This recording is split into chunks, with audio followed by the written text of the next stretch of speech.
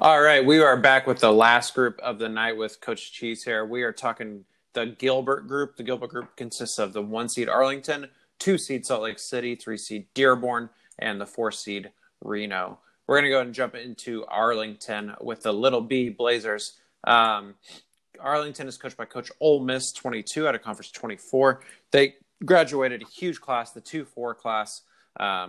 And landed the 178, 136 class, and then subsequently moved from ranked third at the end of last season to 27th at the beginning of the season. So what do you see here with Arlington, Coach? Mm-hmm. Yeah, the first thing you see is how much they lost. So their starting backcourt in Kevin Gilbert and Antonio Jackson was responsible for over 32 points a game, and then their starting center, Mason Ransom, 12 points, 9 rebounds, 2 assists, almost 3 blocks. I mean, these guys were the team. Those 3 guys in their core, the 2-4 class, as you mentioned. So right. They replaced it with an average, maybe a little less than average class. These guys are okay. Caleb Christensen's the best freshman they brought in. He's a wing player, 6'6" shooting guard in high school. 61% true shooting, which is super encouraging. 5 boards, 4 assists. So the guy can really play. I think he's inserted into one of those starting roles immediately. And I think the biggest question for this team is how their freshmen, how last year's freshmen and sophomores step up. So they had 4 players on their bench that played really meaningful minutes. They have 3 really talented classes, top 50 caliber classes returning.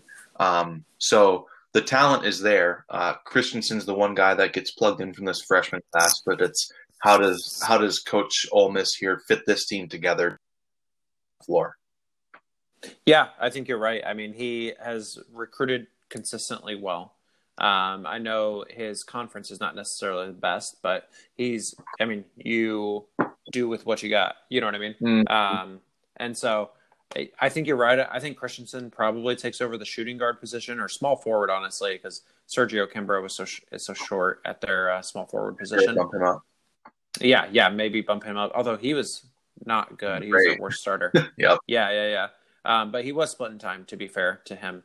And Imani Anderson, let me see. I don't know if he ended the season as the small forward or he kind of switched. Just it looks like depending on matchups. And so, yeah, I think you're right. I mean, this is a hard team to look at and be like, yeah, they're going to do this, this, and this. There are a lot of moving parts, a lot of wings who could fit into those positions. I don't think that there is like an intuitive point guard here for them, which is our issue as well. Brian Blodgett did have a good assist turnover ratio in high school and actually was super efficient scorer, 56%, 22 points per game.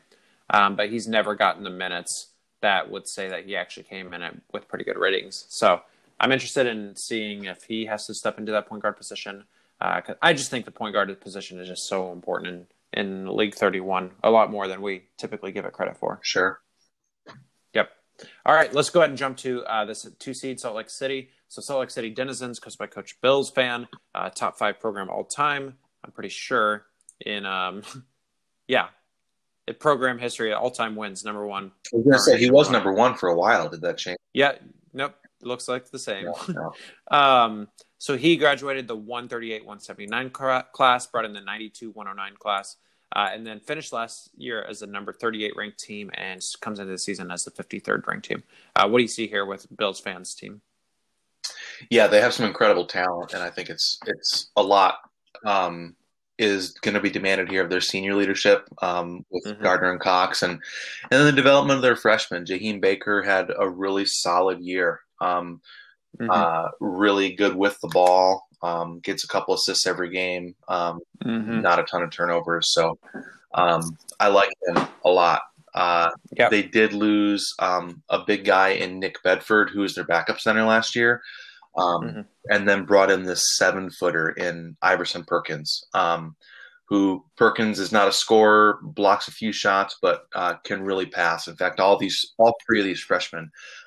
So Perkins, who I mentioned, averaged 4 assists per game in high school. The other 2 are over 6 a game. So it looks like, I mean, Not that they will. They're not going to start all three of these freshmen, obviously. But if they did, they would have a 6'6" point guard averaging 6 assists in high school, probably a 6'7" shooting guard or small forward averaging 6 assists in high school, and then a 7-foot center averaging 4 assists in high school. So, I just love the ball movement that's probably coming to this team, who last season they had 15.7 assists on 31 made field goals per game. So there is a little bit of injection of life into the offense there, and they've got great senior leadership. Yeah, I think you're right. I mean, outside of Jaheim Baker, I think offense was the issue last year. And so if they didn't add scores, but if you can get Jason Gardner, Jaheim Baker more better looks, man, I just want Jaheim Baker to put up 25 shots a game. That would be so fun to watch. I do think, like you said, the ball movement's going to be a lot better this year for this team. Yeah. I really like the team that Salt Lake City's put together. And Corey Cushman, he's the plug, 10 points a game last year. One of their best, most efficient offensive players. Yep, I would agree. Let's go ahead and go to Dearborn. So we got the Dearborn Defenders coached by Coach Callie Bayo. Dearborn graduated the 156-159 class, brought in the 103-78 class, and then finished the season ranked 28th NTT team, and come to the season ranked 49th. So what do you see here with Callie Bayo's team? Yeah, I haven't looked at this team a ton. They started their 3 juniors last year who are likely stepping into those same roles, led by Jacob Bitter. Their leading scorer, he and shooting guard Brailsford combined for close to 40 last year per game. Nobody else in double digits, so a lot is resting on their shoulders. And then they bring in a 7-footer in Whitener, who was 8.5 points, 12 rebounds, 3 assists, 5 blocks. So you got to think he steps in and makes an impact. They graduated their starting center last year. That feels like a pretty easy plug and play. And then they've also got a 6'9" freshman in Dustin Clow, who probably is a backup player. Looks like he's a good rebounder and passer. But maybe he slides into a power forward or gets a look at least.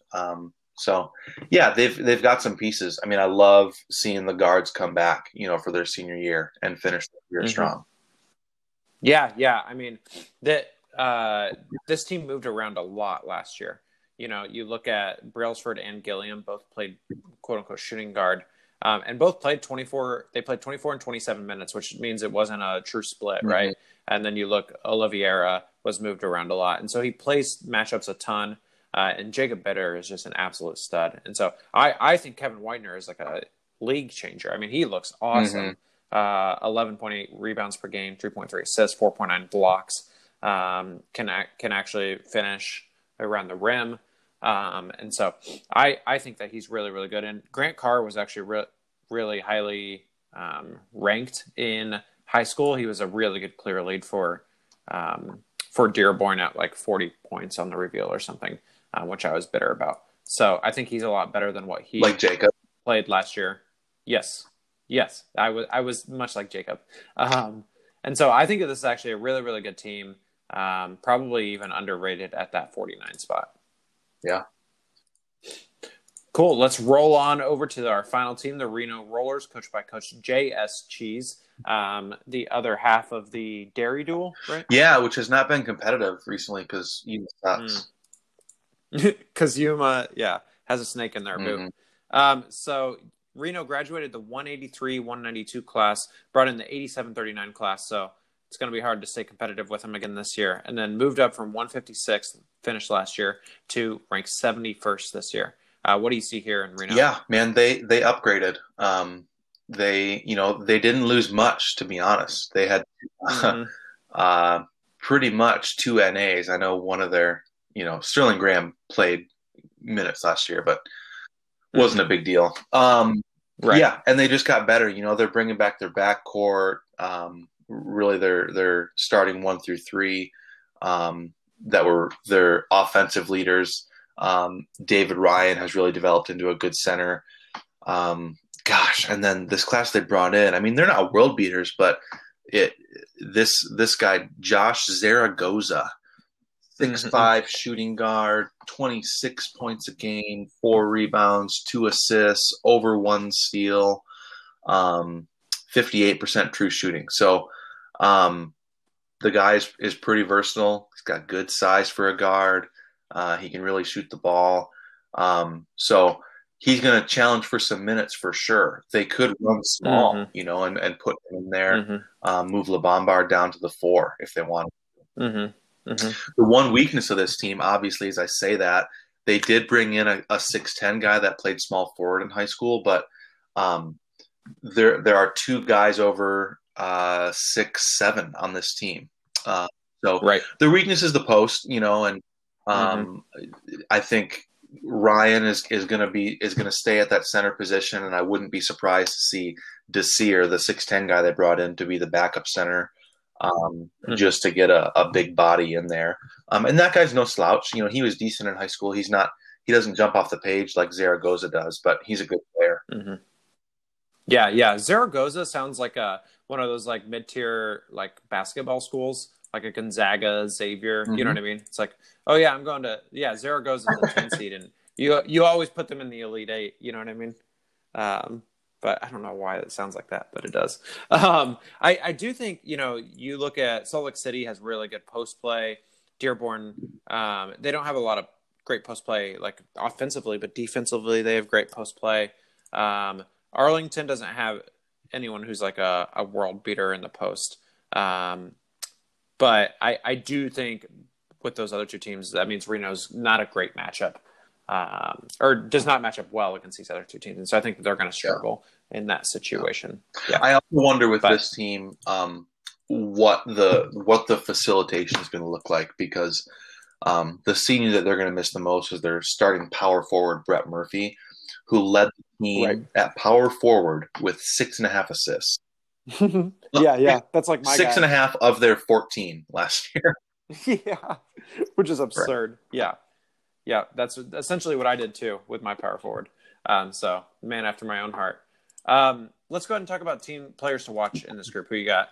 Yeah, I like Zaragoza. We just talked about him, but then the 2 that really caught my eye are Whitener from Dearborn, the big 7-footer, and then Christensen from Arlington. These are compelling freshmen that are coming in.